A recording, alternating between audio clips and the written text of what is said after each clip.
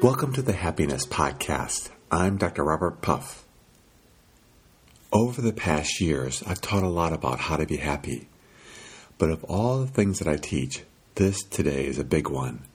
I would suggest, until it really sinks in at the heart level, and you're doing it almost spontaneously, to keep listening to this one over and over again until it sinks in. Because when we learn this one, our lives go better. I call it the happiness reset button. And here's it in a nutshell. Basically, when something happens in our life and we don't like it, we ask ourselves one question. Is there anything that I can do about this right now to make this better?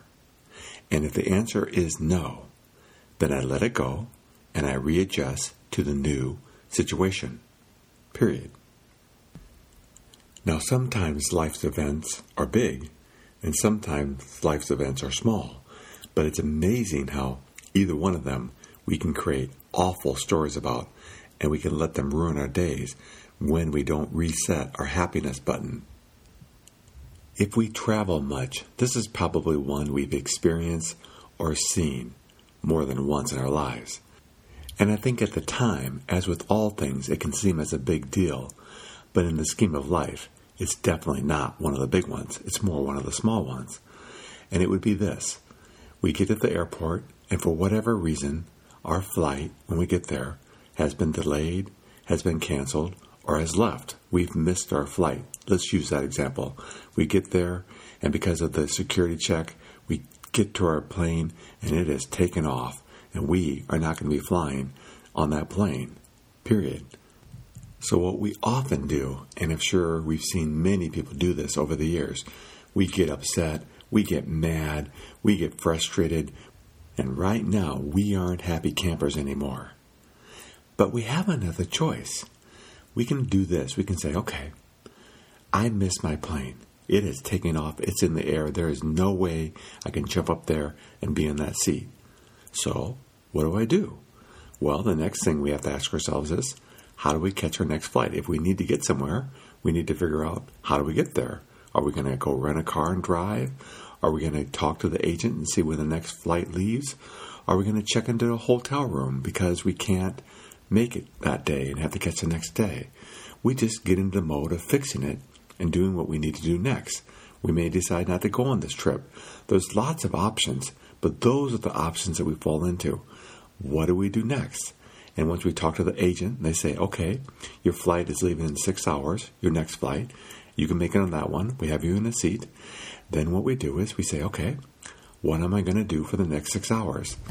I remember once I was in New York City. I was flying back from Europe, and I was with a friend of mine, and we got stuck in New York City because our flight had been delayed literally 6 hours. My friend was very upset and just wanted to stay at the airport. I thought, I have 6 hours. I'm going to go to the city. So I got on a bus. I went to the city, explored the city, went all over, and then came back. When I got back, we both got on the flight together, and he had had a miserable afternoon, and I had had a great day. We both waited for our flight. He didn't get home any faster than I did, and I had turned that into a good day, and he had had a pretty awful day. That's life. Life throws us things, and after we decide there's nothing we can do about it, then we go into, okay, then what am I going to do? If this is my reality and there's nothing I can do about it, then what am I going to do? How do I adjust to this? Well, let's use a mid-range example, something that's bigger, but still not necessarily huge. Yesterday, I got together with one of my dear friends, Scott. I had seen him the week before, so we keep up with each other pretty often, but something new had happened. He had just gotten a new job recently that he was liking, but unfortunately the company was changing, so they had to let him go. And Scott gets life. He lives his life well. So what he had done was, he was already interviewing for new jobs, but he told me, hey, when I get that new job, I'm going to take 2 weeks off and tell them I need that time to transition out of my old job because I want to go on vacation and spend some time in nature. So though it was an adjustment to having to find a new job, he quickly realized there's nothing he could do about it, and he was just looking for new work which he's pretty sure he'll get soon. But even when he gets that new job, he was going to take some time off and enjoy his life. For many of us, losing our jobs is devastating. When I was 14 years old, my father up to that time had one job. It was a good job and he liked it quite a bit. Well, one time I was with him because I would go with him on the summers to some of his job things.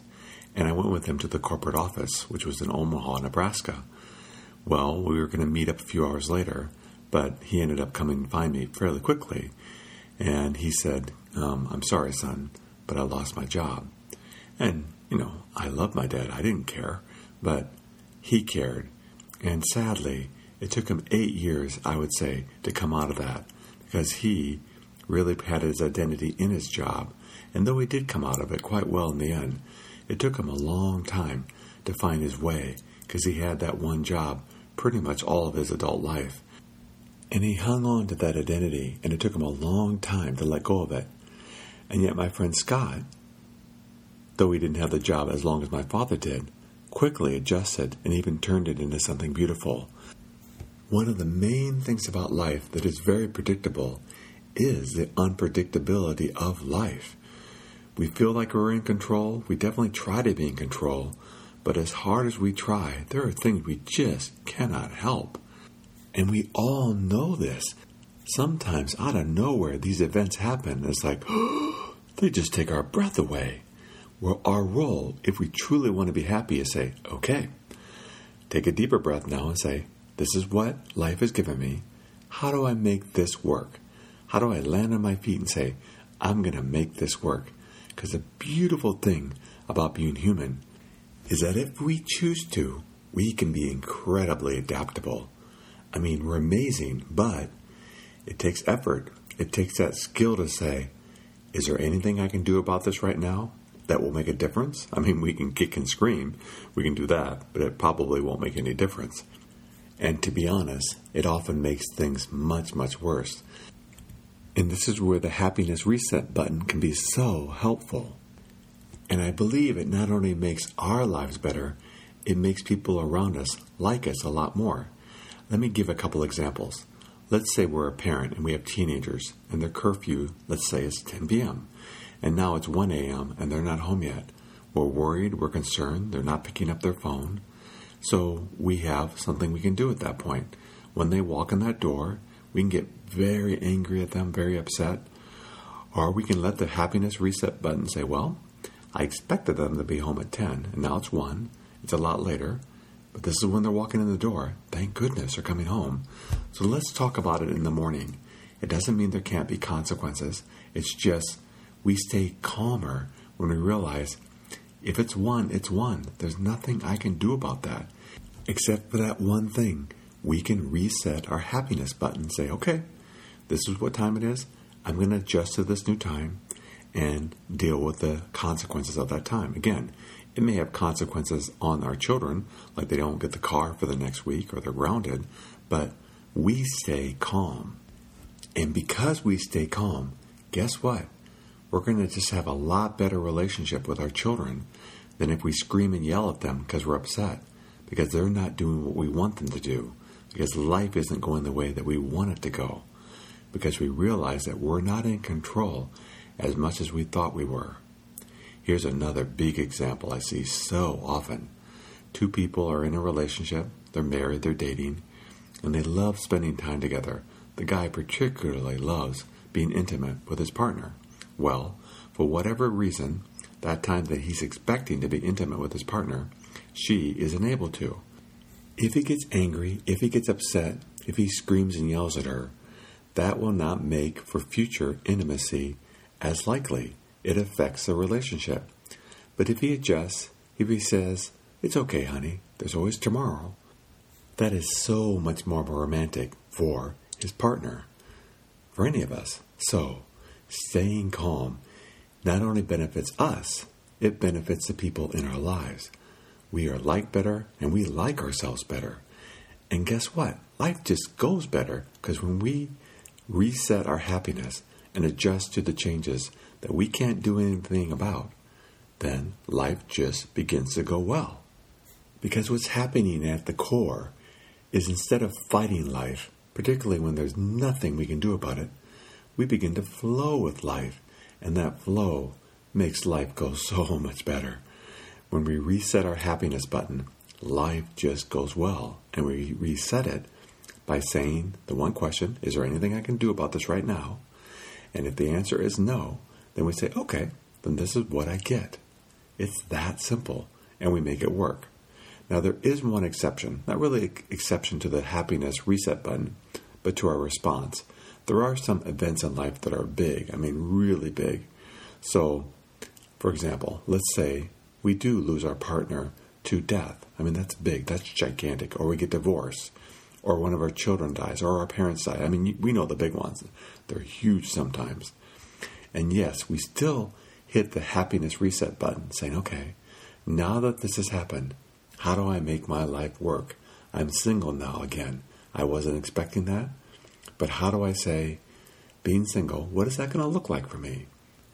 Or now that my mother's passed, I can't call her anymore.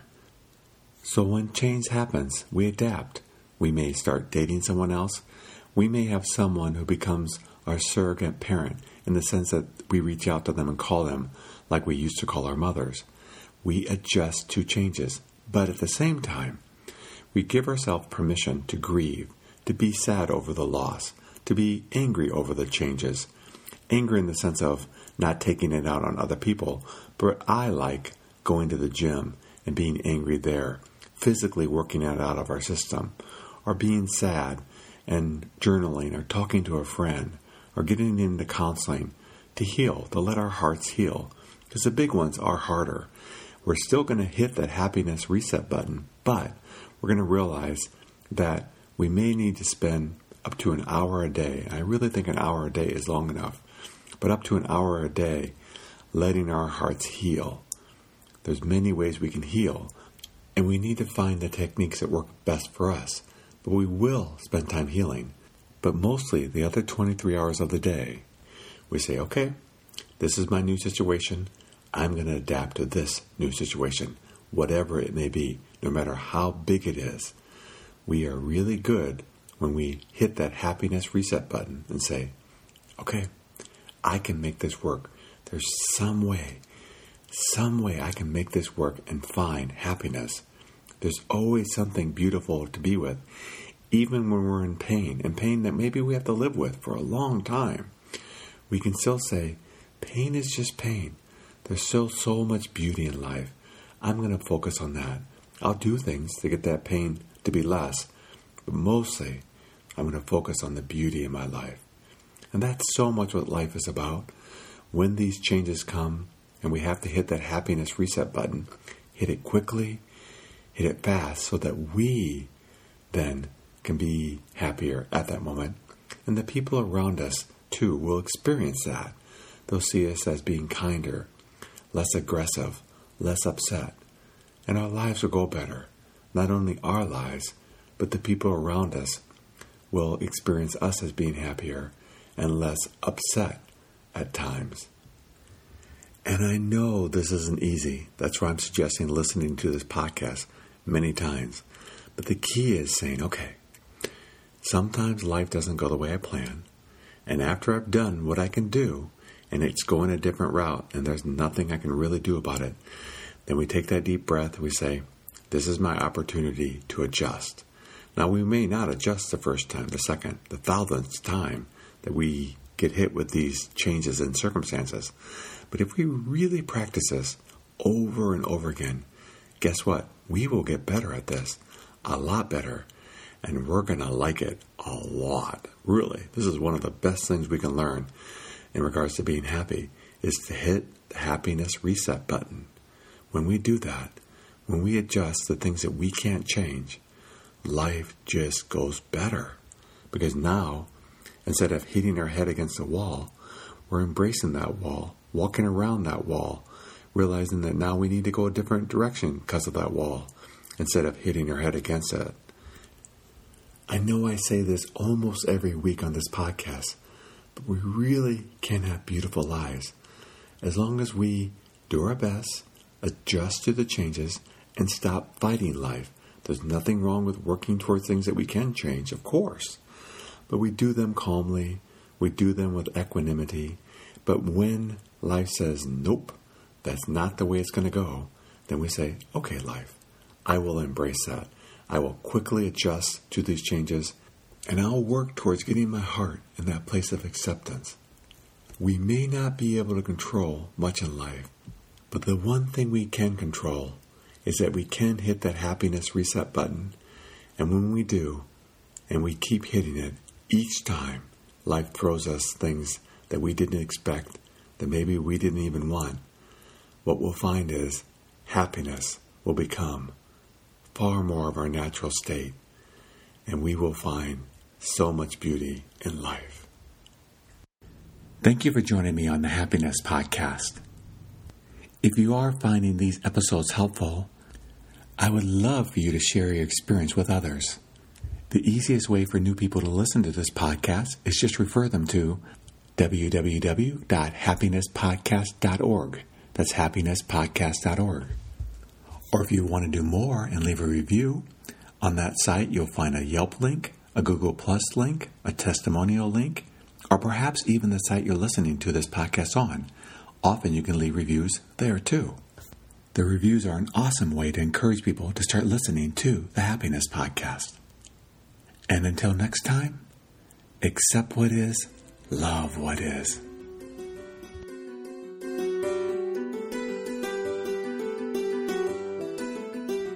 Do you ever wonder why some companies do so well, grow, and just seem to keep coming up with great ideas and keep expanding, while other companies are permeated with negativity, lawsuits, employee turnover, and just overall unhappiness in the workplace? Whichever corporate camp you find yourself in, or somewhere in between, the key to any company's ongoing success is to invest in and help their employees perform at their peak performance. There are very clear and specific things that people can do to perform well at work and in life in general. This is the focus of my podcast, and it's also the focus of my work. Being at the cutting edge of any market is sustained through investment in training employees how to perform well. But sustained growth and productivity requires specific psychological tools in order to continue to perform at peak levels. This is where I can help. I've been studying peak performance for over 30 years now, helping people all over the world. And there are very specific things that have to be maintained in order to sustain this level of performance. When companies invest in their employees are invested in them.